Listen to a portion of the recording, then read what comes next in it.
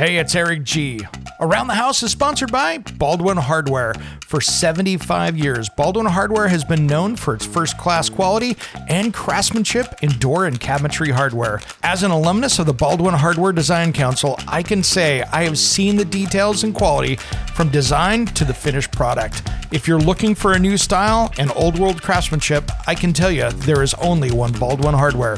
Check out what would look great in your home at baldwinhardware.com.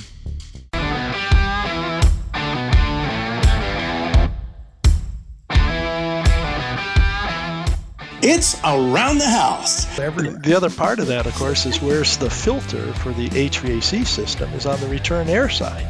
So that, from my perspective, just as a indoor air quality professional, I've always been trying to figure out some better way to do that because, so let's put all the contaminants in the house and then we'll catch them at the end. And originally, of course, the filters on the heating and cooling system were designed just to protect the fan motor. They just didn't want big, bugs and stuff jumping in there and messing up the cat out of there. Yep. But from a contamination standpoint and from a health standpoint, that's probably not the best way to run our HVAC systems.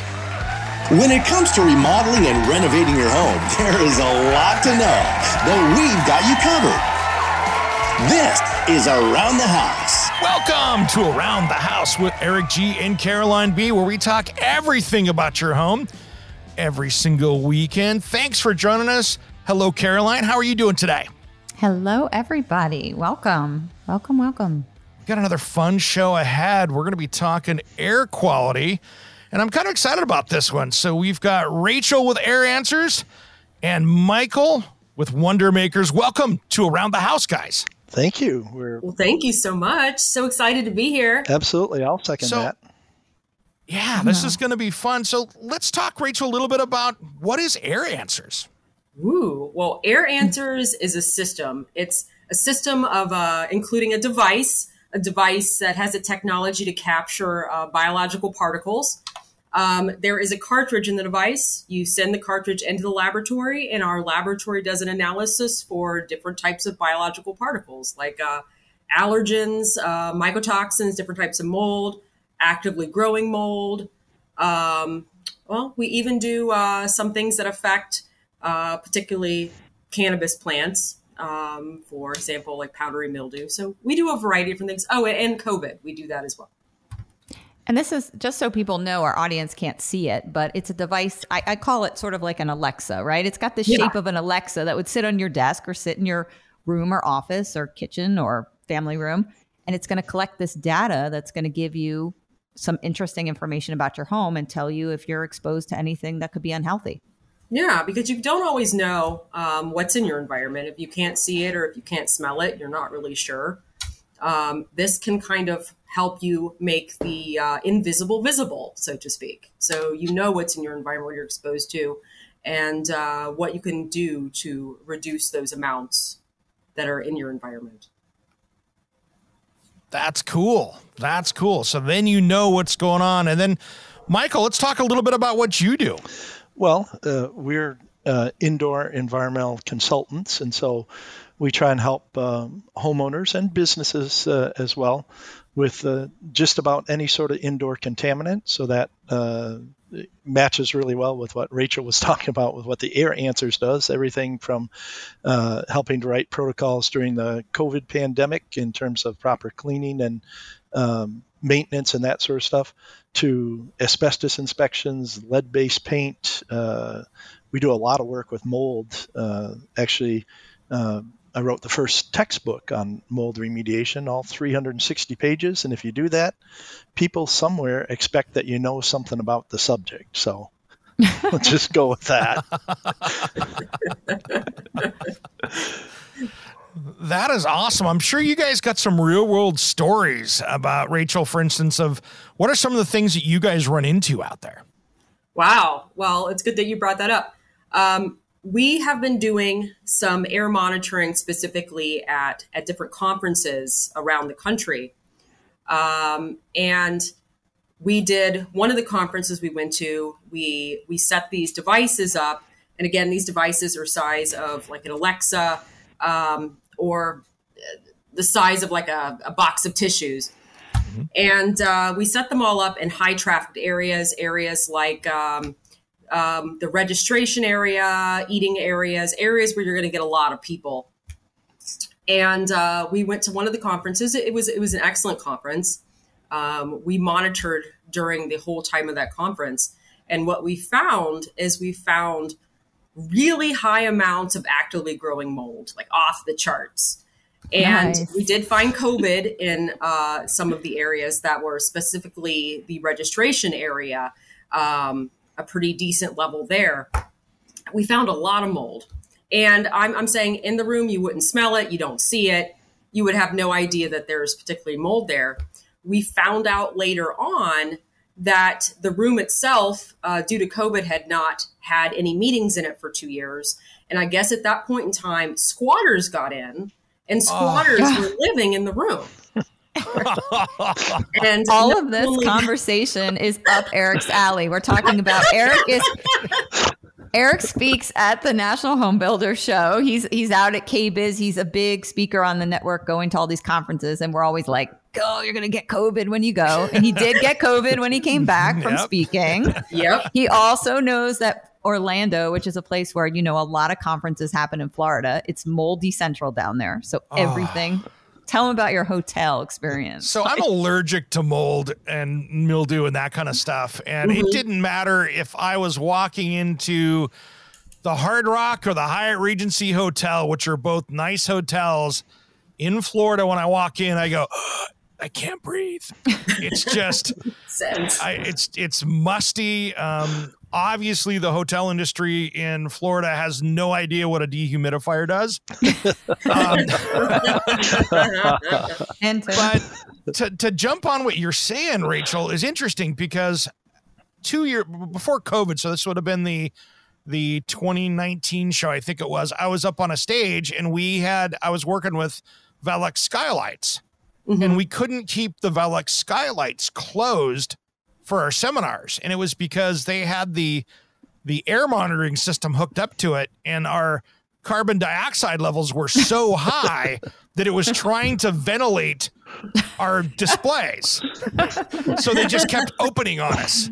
And we actually had to disable that so we could keep them closed because it was trying to put in fresh air into the house, even though it was mounted in a show space in Las Vegas. Wow. That's crazy. Yeah, you just don't always know what's in your environment. You go in and you don't really smell or see anything. You have no idea really what you're exposed to until you start looking around and monitoring it and seeing what's there. But after the squatters, what we did find out is once they moved all the squatters out, they set it up for another event before the conference we were in. And that event involved a lot of partying, a lot of maybe getting sick on the floor. And what and what we found out how it was cleaned up was basically taking buckets of water and dumping it on the floor. I guess that, cleans up vomit, but what can you do? Or as we all know, squatters. As we all know, the solution to pollution is dilution, and so we just spread it all over the carpet instead of take care of it in a small location, right? That's right. Spread equally. Eric lives in Portland, so he's very familiar with squatters and homeless and all the stuff that's going on out there. Yeah, it's rough, and especially in a building like that. I'm surprised that with all the typical biohazards that you see with living in a space like that wasn't even a worse problem than what it was. Yeah, I know. I'll read between the lines on that one. Thank you, Eric. We'll just let that go. I'm happy you didn't do carpet samples, right? Yeah. Cool. Won't walk on my bare feet on that carpet. Yep. No 2-second rule on that drop in the food. So no. So, Rachel, what are you seeing with homeowners out there as far as, getting into people's homes, as far as I'm sure you're getting the whole gamut of everything from mold to asbestos to everything else out there. Oh, yeah. We're finding all kind of things. We specifically work with indoor air quality professionals that target the homeowners. So they go into the homes, they test the homeowners for a variety of different things as well. One of the things, I have a story about that too. We were testing a home in San Francisco, and it was a nice home. It was a really nice condominium. You wouldn't expect to find any problems in a home like this. And the homeowner was getting sick every day. She would wake up in her room every night and she was sick. And when she was in her room for an extended period of time, she was getting ill. So, of course, she thought it was mold because, I get it. First thing comes to mind for me is mold as well, potentially mold. But we started measuring, looking for all the allergens, and it was nuts. We found a crazy amount of mouse allergen in her bedroom. It was super high. It's actually the highest we've ever seen thus far, still. Ooh. And what we found was she was living next to a forest preserve, and she had her window open every night. And what we think is maybe mouse allergen was coming in because they looked through the house, couldn't find a lot of mice, but she could see mice out in the fields when she was walking. So there was a correlation between having the windows open and the mouse allergen that was coming into her room. So it could be something just simple like that. And I've had that happen with my clients. Like we've had cat, dog, horse proteins, cow. What else have I seen? Chickens. So these things, like if you live in close proximity and your house is next to a farm or even down the road, you're going to pick these things up and they become airborne, and then they travel and you open your windows and boom, you get a concentration. And mice, you think they're small and they don't really do much damage, but obviously if you get enough of them, I think they say there's a thing like where there's one, there's 100 or something sketchy. Exactly. And the mouse allergen is found just like with pet allergens. It's found in the saliva. It's found in on dander. It's found in urine. So you have a lot of, it's a little animal, but you have a lot of sources of allergen there. No kidding. That's brutal. And from a homeowner point of view, they were opening the window up, getting that fresh mountain air, right? Hey, I'm going to let this fresh mountain air in, not knowing that they were contaminating their space with it. Exactly. Yep. Man, that's brutal. What do you guys, I wanted to dive into one of the big hot buttons out there that's still not being really addressed by building professionals like it should be, but can we talk about asbestos for a little bit here? Because I know this is such a hot button with homeowners, and we were talking kind of before the show with Michael, and I'm on a bunch of the different social media groups as an admin. We have our own, and I can't tell you how many times that I see people diving into a project that has got a greater than 50% chance of asbestos containing material in it, and they're asking for better help on how to do it, and they're already knee deep into the project. What are you seeing with asbestos out there when you're doing some of this measuring? Well, actually, we're not measuring for asbestos. That would really? be really Cool. good that's definitely something that we're looking into in the future because we're constantly expanding our menu and seeing what people want to test for. But Mike, but Mike can let us know all about it. Oh yeah, that's right. I can, and I would say that from what I know of the air answers, that it seems to me like that would be certainly a contaminant that you could add to your profile, because basically the air answers is just grabbing particulates out of the air, and then it's being subjected to laboratory. It's being pulled off of the cartridge or wiped off of the cartridge and then subjected to a laboratory analysis. So they could certainly, I would think, in the future, add that to it, and then that just gives it another dimension to it. As far as the scenario that Eric was talking about, though, unfortunately, we see that all the time. I'm involved in one right now. We got called by the insurance company because there's a water restoration project, a house flooded. Water restoration contractor came in, did not do their due diligence, assumed that the carpet that was on the floor was the flooring, and the carpet that was on the floor was on top of 9-inch by 9-inch tiles, which from our own experience and the studies from around the world, if they're 9-inch by 9-inch tiles, it's like a 99.99.99% Exactly. chance that they're going to be asbestos. We don't even test them. I mean, that's weird for us as a inspector, because we can make a few bucks taking the asbestos sample, but we just tell our clients at that point, I'm not trying to cheat you here. Those are just going to be asbestos, and let's treat them as such. And in this case, like I said, there was carpet on top. Somebody made a mistake. They pulled the wet carpet off, and then the subflooring was damaged and some of the tiles were loose and came up with the carpet. And instead of stopping right there, as I think contractors for the last 30 years have been told that this stuff is out there, but they just kept moving, and both the restoration contractor and the subcontractor that was doing the flooring ended up pulling up some of these tiles. The homeowner was concerned about it. Homeowner actually knew more about it, probably from listening to programs like this, than the contractors, and questioned them on it. Once the contractor was questioned, then the sampling got involved, and then the insurance got back involved, and then they called us in. We ended up doing sampling around the entire house and found asbestos in, I think, 3 of the 12 samples that we took, but the samples are representative, so it basically meant that there was asbestos that got spread around the whole house. So right now that house is being cleaned. The one insurance company is trying to subrogate, which means that an insurance company is now suing the subcontractor's insurance company so that they can figure out who needs to pay for all this. And the homeowner's been out of their house for about 2.5 months and is just desperately waiting to get back in after all the cleaning's done. Brutal. Yeah. Bless you. Man, you have been fighting. You've been fighting allergies for a month or two now. What's going on? I don't know. I think I've got mold. You've got mold in my building. Well, you guys had all that flooding and stuff. I'm not surprised. You should go to examinair.com and see what you've got in that air, so that way you might be able to deal with it, because you've been doing this for a long time. Yeah, I need to figure it out. You're right. Examinair.com. I'll go there. Go to examinair.com. Brutal.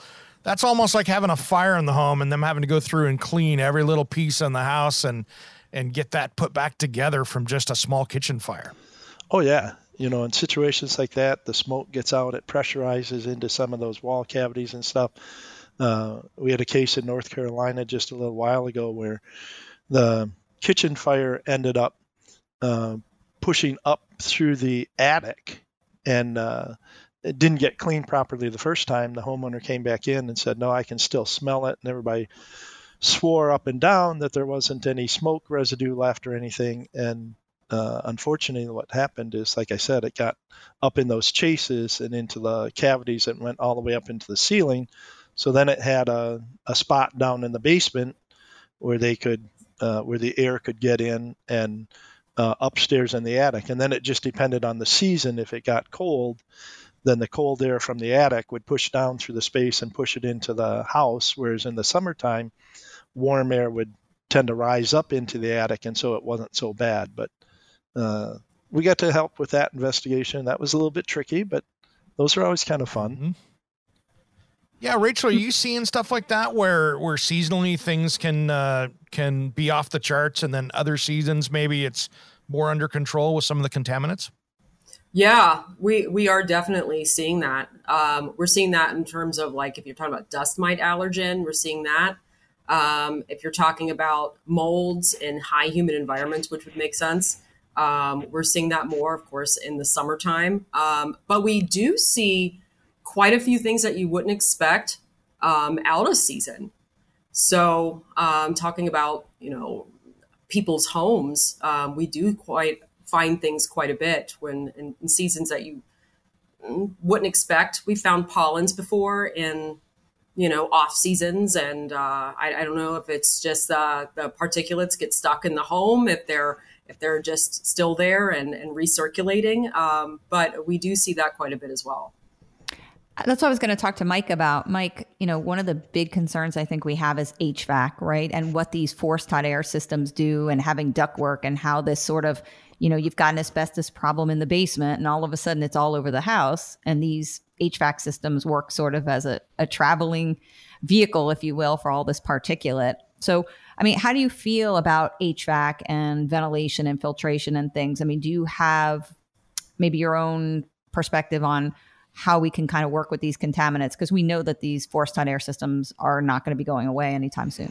Well, thank you for the question, but the fact of the matter is that we look at it like I know it's a travel pathway and everything, but they're basically the lungs of the house.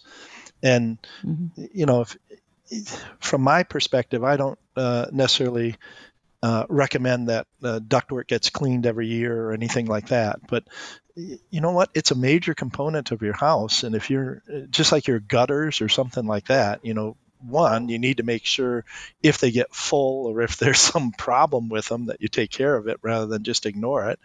And then number two, I'm thinking our experience has been about every 4 or 5 years, just because of the amount of dust and debris that gets in these systems, that they should be cleaned. And they need to be cleaned by real professionals, people who actually understand what they're doing and aren't going to do more damage to the ductwork and to the systems and things as they go in.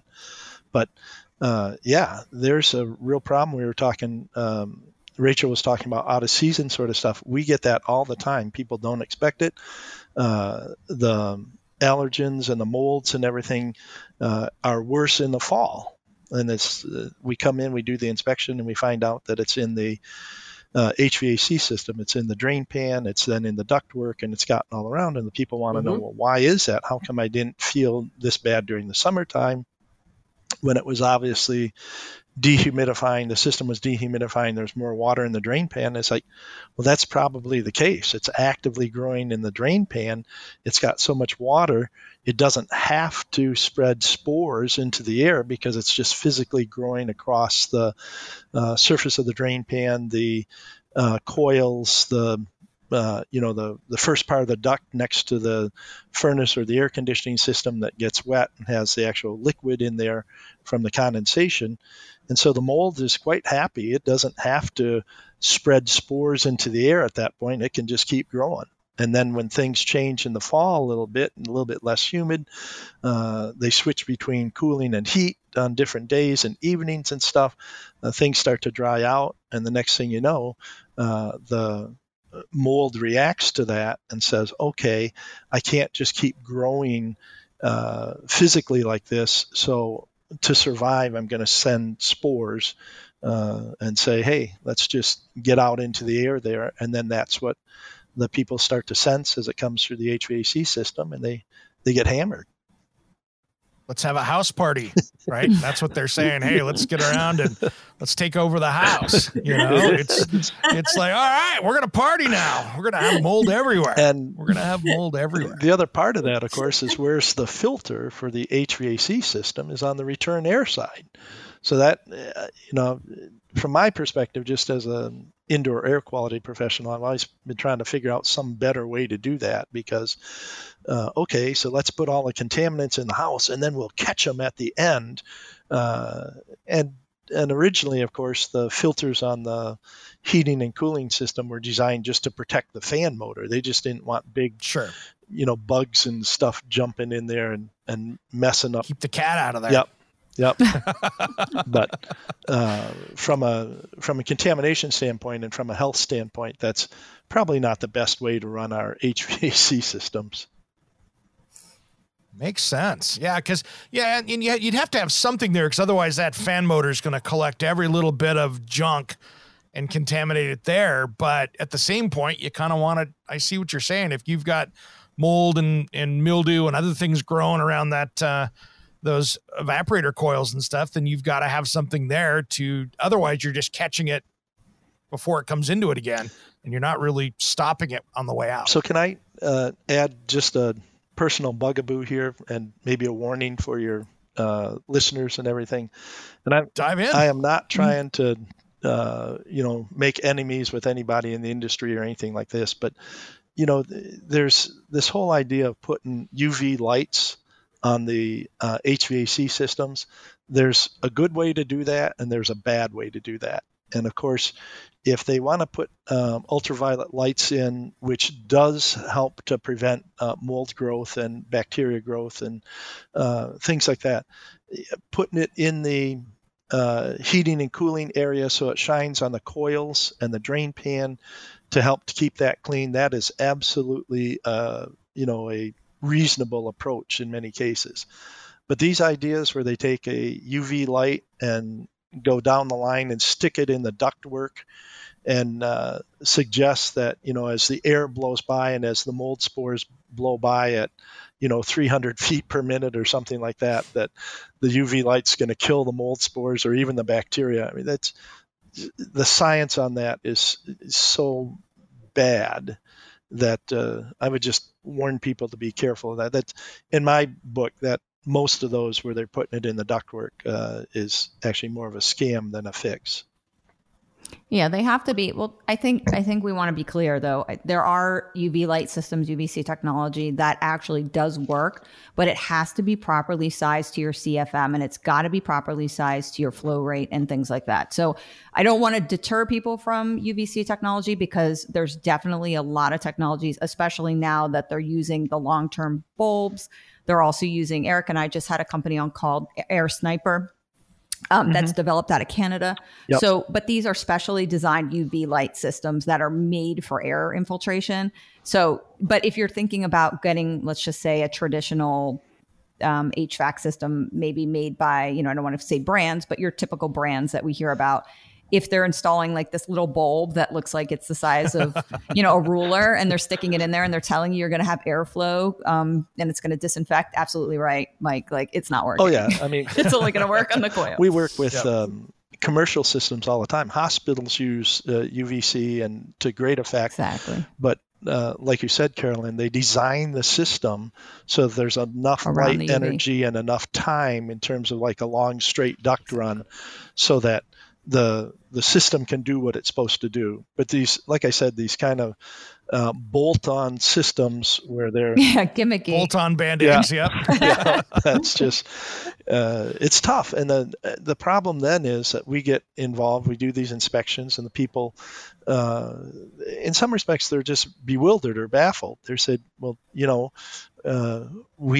we put this system in, or the guy sold us, he told us that we weren't going to have this problem. If I can do one more, I did this inspection just a few years ago.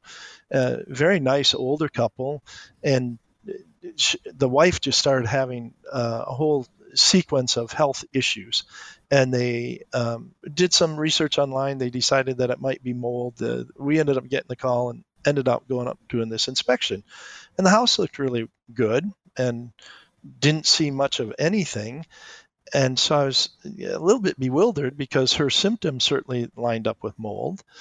So getting to the point where we're looking at the mechanical system, I said, well, let's just make sure we're, got all our bases covered. We want to look at the coils and that sort of stuff. And the husband was, pretty excited about it when I was going to look at the mechanical system. Oh, it's going to be fine because, we've got the special filter. It's an anti-mold filter that's in there. Mold won't grow on it or anything like that. So we're pretty, I'm almost positive that it's not going to be the mechanical system. Okay, but let's take a look anyway. I opened it up. They had put the filter in like a year and a half ago and had never changed it. Ooh. And they had about 3/8 or half of an inch of debris on the face of the filter. And then, that had slowed down the air moving through everything. So then there was condensation in the front of the filter and all this debris. There was mold actually growing on the debris on the face of the filter. And when I pulled it out and was just kind of aghast and showing it to him, he's like, well, that can't be. They guaranteed that there's going to be no mold that's growing on the filter. And I explained to him, I said, I don't, when I dig down, I don't think there's going to be mold growing on the filter. It's growing on the half-inch of debris that's on the filter. So it's like a woven Mexican blanket sitting right there. It's like, so just, too many cases like that where people understand they're trying to do the right thing. God bless them. But either the maintenance and the follow through isn't there, or they don't understand what they're buying, or they're just being, sold a bill of goods in some cases. And that's the problem of the world today, is that people have to be knowledgeable consumers, and they have to have a better idea of what's going on. And that's why this show is so important, quite honestly, is because you guys cover so many different things, and you help people make their way through the list of things that could be helpful to them, or things that can be hurtful in some respects. And we all know, like, even learning from Eric, right? Like, I learn from him every day.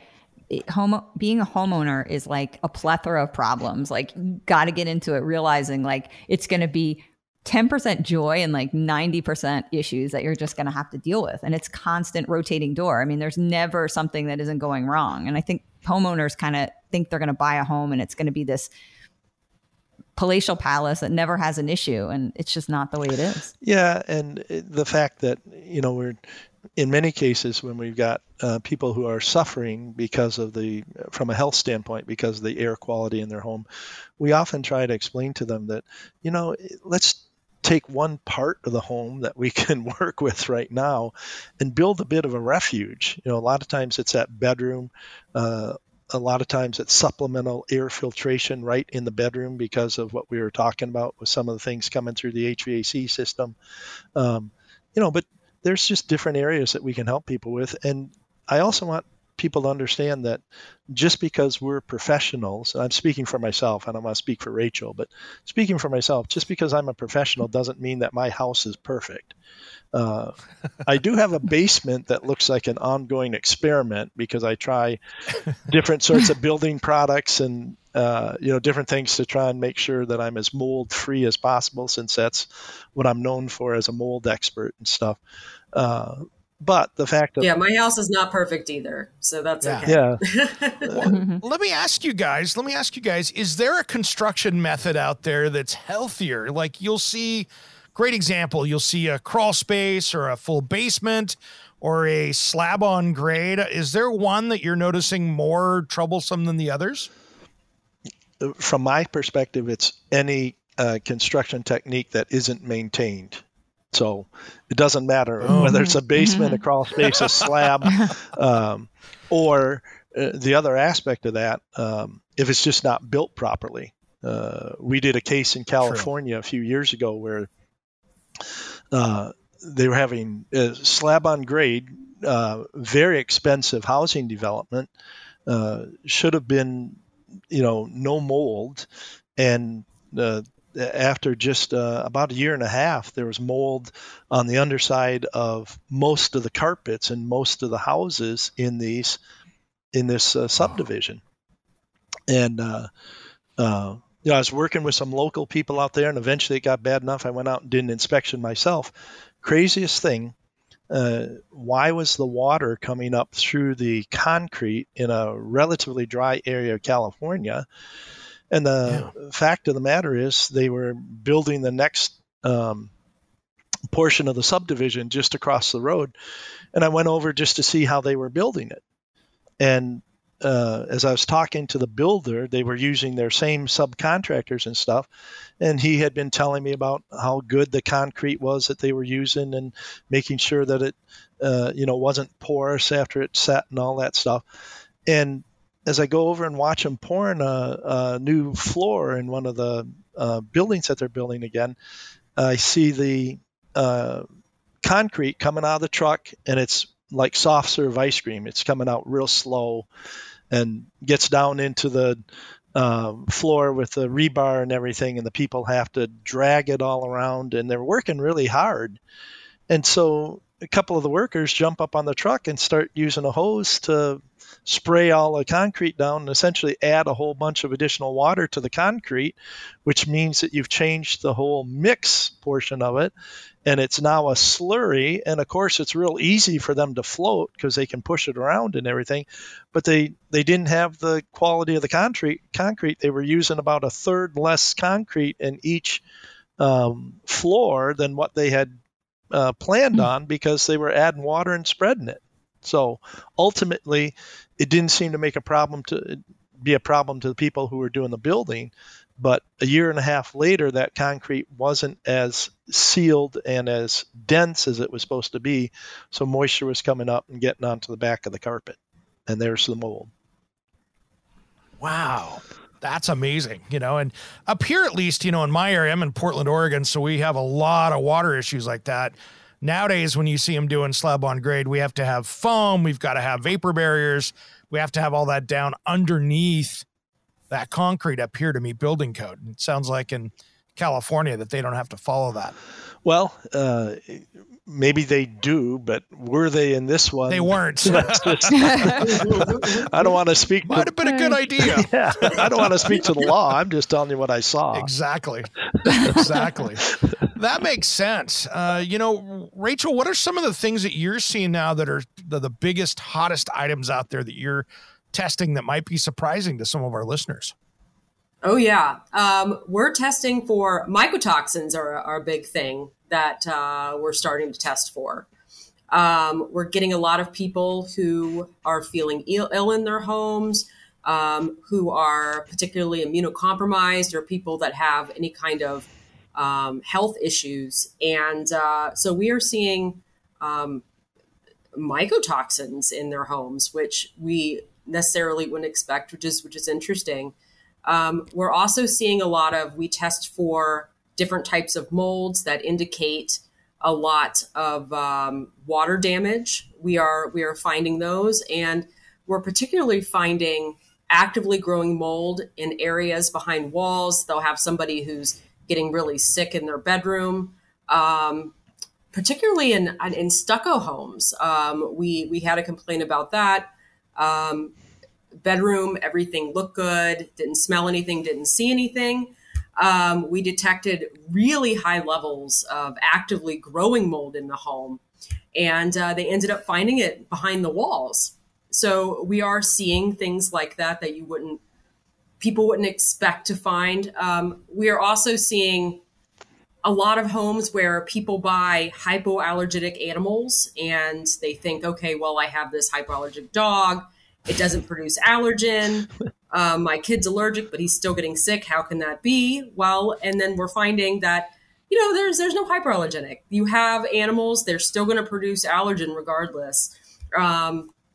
So yeah, we're seeing a lot of different things that you wouldn't, normally expect to find. I've got to jump in. It makes everything really interesting. Let's put it that way. Well, I want to jump in for just a minute and see if I can't backfill just a little bit. So when Rachel was talking about mycotoxins, those are poisons that are naturally produced by mold as it grows in different areas. Mm-hmm. And there's certain types and certain conditions that the mold has to grow in to produce those poisons. And I'm not trying to just throw a plug toward Air Answers here, but I'm going to anyway, because in the past, as a home inspector, I've been able to do surface samples for these mold poisons to help figure out, well, maybe it's not just the allergen nature of the mold, maybe it's actually the poisons that's making the people sick. And the medical community has recognized this for a long time. So you can actually get a urine test and they can, balance that for mycotoxins as well. But what was missing, and what Air Answers is actually kind of exciting, and why I am incorporating into more of my inspections, is because the homeowner who's sick can get a medical test to determine if they've got mycotoxins. Okay, then we can do surface testing to determine if there's mycotoxins, and a lot of times we'll test the dust, like from the return air filter, to get a longer look at what's going on in the house. But this Air Answers now, where they can run a sample for a few hours or a day or two and then actually detect mycotoxins in the air, that's brand new technology. And that is, to me, that's really exciting in terms of being able to help people actually figure out what's going on in their, lives and in their homes.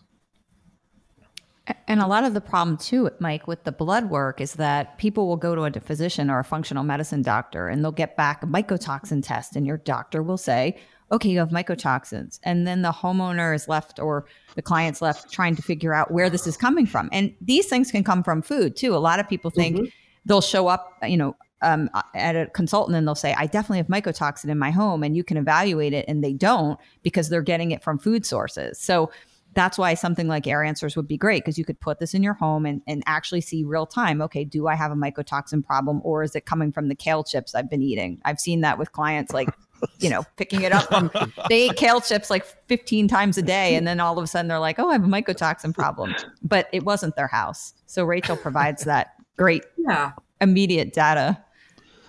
Yeah, that's interesting. And, Rachel, you brought up stucco. Probably 20 years ago, we started seeing some issues out there. There was that big Drive It lawsuit where you saw it in condominiums and stuff where they had put the foam and the early stucco on it out there. And that stuff had problems where it failed. And you would see commercial buildings in downtown cores that were condo projects that were 12 stories high with scaffolding around them for a year as they tore the exterior off and put it back down. Those were still used in homes, and many times that never got taken care of like those big class action lawsuits at the time did. Yeah. Or the warranty stuff. And those homes are still out there, and and the problem with the stucco is when the water gets behind it, it doesn't show it like it was a wood siding. It kind of, that concrete layer hides it.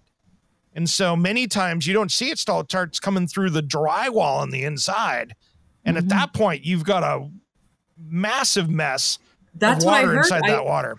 I didn't realize that it was hundreds of thousands of dollars to repair these stucco homes when they have a mold problem. I had no idea that it could cost that amount of money. And EIFS was the synthetic stucco that they saw problems in with developments. There were like multi-million dollar lawsuits where people got really sick because of the stucco. But there were these individual homes, like Eric's saying, where they aren't part of this class action residential community, and people just live with it for years. And I had a client once where they had EIFS, and they also had high volatile organic compounds, and they also had mycotoxin exposure. And the client had cancer, and she passed away in the home. Oh. And so the client hired me to come in to investigate the entire scenario, because he was completely convinced that she died in the home, and she would get cancer when she'd come back to the home. They'd go away to a home in Florida. Her cancer would improve. She'd get better. She'd go through treatment. She'd be fine. She'd come back to the home again, and the cancer would reappear. So obviously not a case you want to get called in on, but I did. And that was what I uncovered, that there was significant problems. And so they did go to lawsuit for years to try to go against these builders with, all kinds of liability. But it's very hard with these health situations to actually prove that it came from this scenario. But she did have multiple factors that could contribute to her having cancer.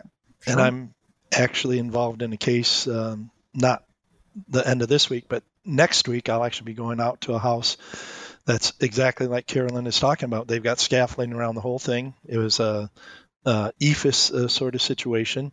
And as Eric said, you don't see it, right? I mean, it's not like the stucco or the outer surface is coming off or anything. They're hairline cracks. It's around the windows. It's just a failure of that system, and enough water gets in. And in this particular case, it was pretty typical. The sheathing that they used is Orient strand board, and OSB is just mold food as compared to plywood or something else. Eric knows how much I love OSB. It's just my favorite product. And people are always trying to tell me, Mike, how great it is. And for 25 years, I've been saying it's junk. Like, get rid of it. Exactly. But come on, Caroline, it keeps you in business. So. But this whole house is just like you said, Caroline. It's sheathed in scaffolding right now, and then the crazy thing is that they're sequencing this so that the mold on the inside, on the backside of the drywall, they had to build all their containments on the inside, because as they stripped the outside off, it put more air pressure, and then get rid of the insulation on the inside and all of that. And it would just, if they didn't have containments on the inside, it would have pushed even more mold into the house than what they had originally. But similar sort of situation. The wife was sick, didn't quite understand why she was sick, and multiple years, progressively worse symptoms, just horrible stuff. And it most likely, I'm not a medical doctor, so I can't make that necessarily the connection, but my experience would say that, her exposure in this house most likely contributed to her ill health effects, because it's that same pattern that you just described. When they would get out of the house for a few weeks for vacation or something, she'd get better and they'd come back to the house, and they kept looking. They had multiple inspectors, but they were looking on the inside and couldn't find it. And that's where, again, the Air Answers, I think, is helpful, because it picks up. You can run a longer sample. We've been using spore traps for a long time, but they're 10-minute samples, and sometimes that's just not long enough to get a good look at what's going on in the house. So something like an Air Answers that you can run for days, or even just a few hours at a time, that gives you a better look at what's going on in the structure, and it starts to answer more of these difficult questions. If it's all visible and it's there on the HVAC, or it's growing on the side of the basement wall, that may not be the more difficult ones. But the ones where you can't really see it, it's so helpful. I'm looking at Mike, and behind him, our audience can't see, but he's got things on the wall. And that's how, if you have pictures or photographs or paintings, that's a great way to see if you could have potential problem. And in the house that I was in, the reason I found the mold was I took the painting off the wall, and behind it, it was completely covered in black mold. And so for some reason, the moisture had been trapped. And so those are things like, take your pictures down, make sure you're cleaning. So it'll give you a clue as to, I might have a mold problem somewhere hidden. We've got a big hidden problem here. And again, I'm in the Portland, Oregon area. Our climate from about Halloween till Memorial Day, we can have multiple days of rain each week. And, we could have 2 inches of rain during the week. The problem we're going to have here, and I'm seeing it all the time because I share these pictures with Caroline, is that we have a lot of condo mixed-use buildings that go up in our region that are stick-built. So you'll see OSB plywood out there. They'll start out, by the time they get the roof system going on this, where they're going to start to dry out, the bottom 2 floors, and it doesn't matter if it's OSB or plywood, are jet flat black from mold and mildew growing on them. And then by the time you see that, you're seeing the house wrap go around the thing, trapping all of that inside. Now, there's materials they could be using out there, like some of the zip systems and some of the stuff out there, where you've got a waterproof or water resistant surface going on up there, at least, that you're not going to have that growth on the outside of it. But each one of these new buildings, which are now meeting all of our new energy standards, which means they're not breathing, they've trapped all this mold and mildew inside. I keep looking at this going, man, if I had a house or a building that's brand new that was framed in the wintertime that was more than 2 stories, I can guarantee you're going to have some issues in our climate. And that's one of the reasons that you're seeing situations where even builders are being brought to task on this. And of course, in a situation like that, one of the things that we're seeing is that they have to come in and either soda blast, or, just there's no good way, once you've got that stuff up, short of soda blasting or sand blasting or something like that, you can't really take a wire brush to it because of all the nooks and crannies. You've got to use a more aggressive system, and at least do that before they start putting finished materials in. Get it clean. Oh yeah. And they're not, because I'll go around the block the next time and I see the guys out there half wrapping the building, and you're like, oh, there they go. But it's going to be a problem here, I know, in my area, and any one of our climates that have this rain issue with these taller buildings, is it just takes them long enough to frame it that, you might as well have that plywood literally sitting in the bottom of a pond for a month before they get to it. So do you like it when you see the bunks of the gypsum board just sitting there, and it goes like 3 inches into the mud when they drop it off the truck there?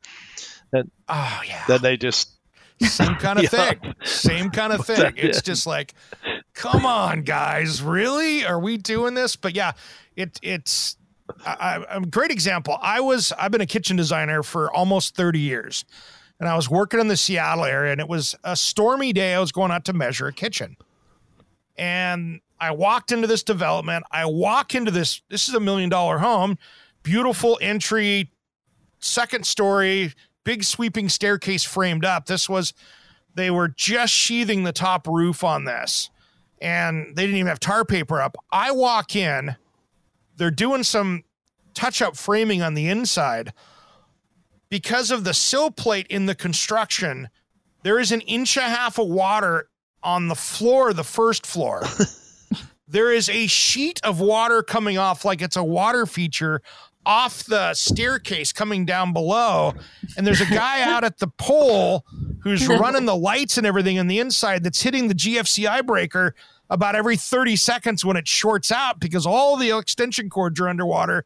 And you'll hear him go, power, click.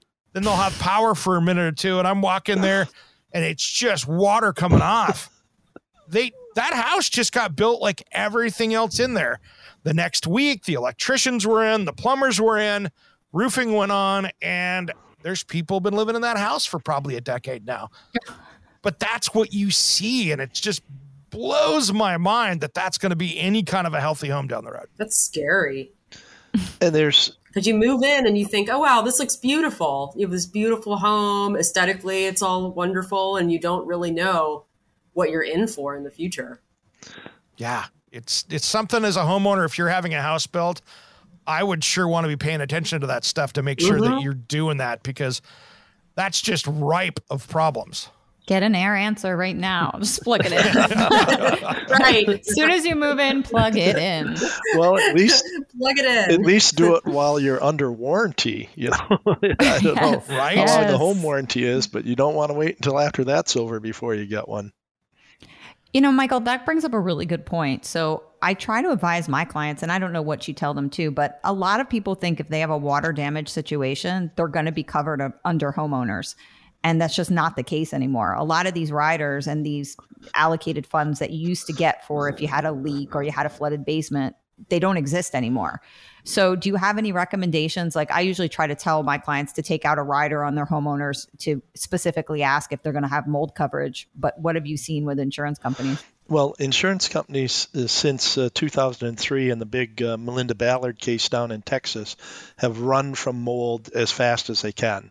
So the only sort of mold coverage that you get in a standard policy anymore is if it's forced on the insurance company by the state and things like that. But it's typically limited in most areas, and I'm speaking generally because it is, it's different around the country and everything.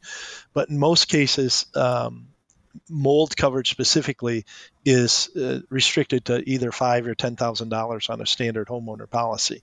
So again, it's one of those things. Which is nothing. I mean, you could blow that in a second. And what we can guarantee is these homeowners are going to have a moisture problem at some point, whether it's a dishwasher, washing machine, kitchen, bathroom, you're going to have a leak. It just happens. And the water portion of it a lot of times is covered, right? And so the difference or the difficulty comes in sorting out what is the water loss versus what's the extra cost from the microbial contamination. By the way, that's the way they're writing it up now, so that they're not stuck just with mold in case there's a bacteria issue or some other thing. They're actually writing the policies as microbial contamination and either eliminating that or, as I said, putting a cap on it so that, the actual leak and the replacement of the damaged drywall from the water or the, got underneath the wood floor and buckled the floor, that might be taken care of.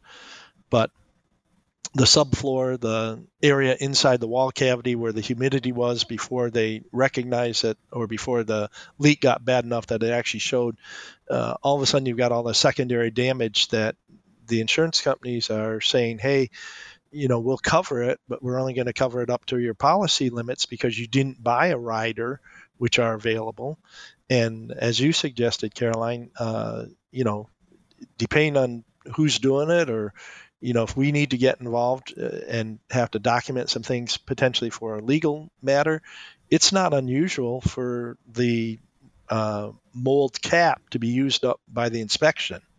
And then there's nothing left for the remediation. And that's not something I'm proud of, or I'm trying to say that, we're trying to take advantage. I'm just saying that there's a lot of these situations. By the time Wonder Makers gets involved in it, a lot of times we're the second or even the third inspector in, because the first few folks, not that they didn't do the right thing, but they either don't have the credentials to fight the insurance company or to help the homeowner, or they just realize this is not an area of expertise like it is for us. So makes sense. Crazy, right, Eric? That, you might not be covered for something this major. Yeah, and Caroline, you and I have talked about in the past, and it was years ago when I was on an NAHB stage at the Design and Construction Week that I was talking to builders saying, why aren't you testing your homes before you hand them off, especially if you're saying it's going to be something that's healthy or green or anything like that? Why are you not doing air testing before you hand the house off? Because that homeowner could bring in furniture or anything else or belongings that are very contaminated, and then they're going to say that your house is contaminated. Why are you not reducing your liability at the time that you're handing keys off, saying, hey, here's our air test, we're good as gold, now it's up to you? Well, I would respond to that from my end, because you do see a little bit more of that in the commercial end. Because they're responsible for these LEED buildings, and they have to have certain energy performance and everything like that. And you can't control, in some respects, you can't control when people come in and start messing with the dampers, right? So the builders, in that case, they're measuring the energy performance and even some of the air contaminants and VOCs, making sure that they don't have a lot coming off from the OSB and the spray foam and that sort of stuff before the clients move in, because then, like you said, Eric, they're bringing in all their stuff, and part of that stuff is people, and you can't necessarily control the people. So, that's the builders have to protect themselves, and they do that through this pre-turnover testing. Yeah. Yeah. Well, it would be good if they would use particularly the air answers and get some of those, mold contaminants in there to be able to detect that. Yep. Absolutely. Well, guys, we're starting to run out of time because we're blasting through the hour here. Rachel, for instance, how would people track you guys down and maybe get an air answers unit into their home if they've got an issue? Great. Well, you could either contact our company. It's www.airanswers.com. Go to the website and fill out a contact form.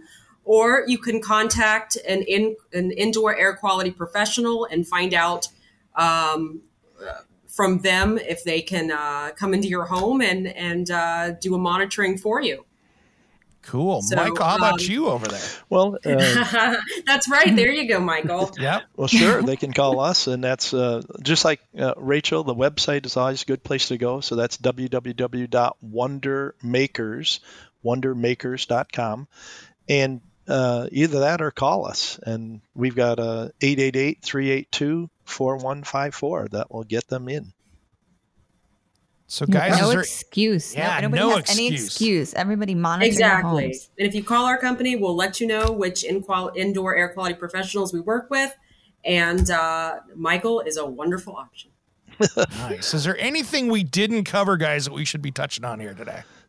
I was just going to throw out there are also the revolution in some respects is not just with air answers, but some of the actual monitoring systems that are getting mounted in the house that do Wi-Fi feedback, and they actually allow the homeowners to get alerts. So if you're away on vacation and the humidity starts to rise up, meaning that there might be a water leak or there's something else that's going on, almost like a fire alarm, they can get announcements to that, and they can even have people respond to that, except instead of, as I said, for a fire, it's now more indoor environmental contaminant. So I'm watching that. There's a number of good systems that are out there.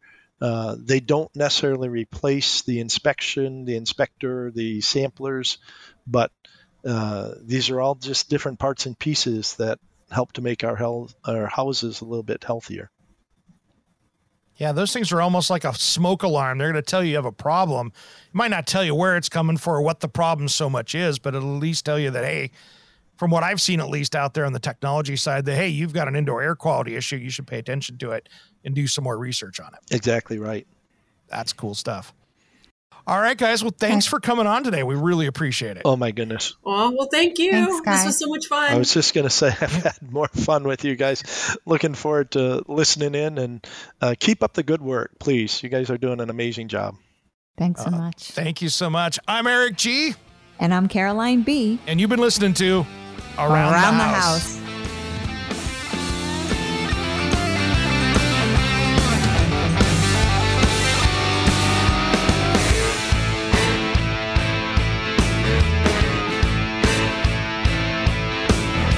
Somewhere unseen and undiscovered, anywhere beyond the mean. Life is a love song, let's be lovers. We're all over the radio. Take my hand, I know where to go. Hey, it's Eric G. from Around the House. Are you planning a decking or siding project this year? If you are, you've got to check out my friends at Millboard. Millboard is a completely different kind of composite decking and cladding that enhances outdoor spaces with enduring distinction. Hand-molded from the finest oak, it realistically mimics the natural grain and color of premium hardwood. If you're looking for something that doesn't look like plastic and instead real wood, check out millboard.com. Make sure and check out that interview we did just a few weeks back. That's millboard.com.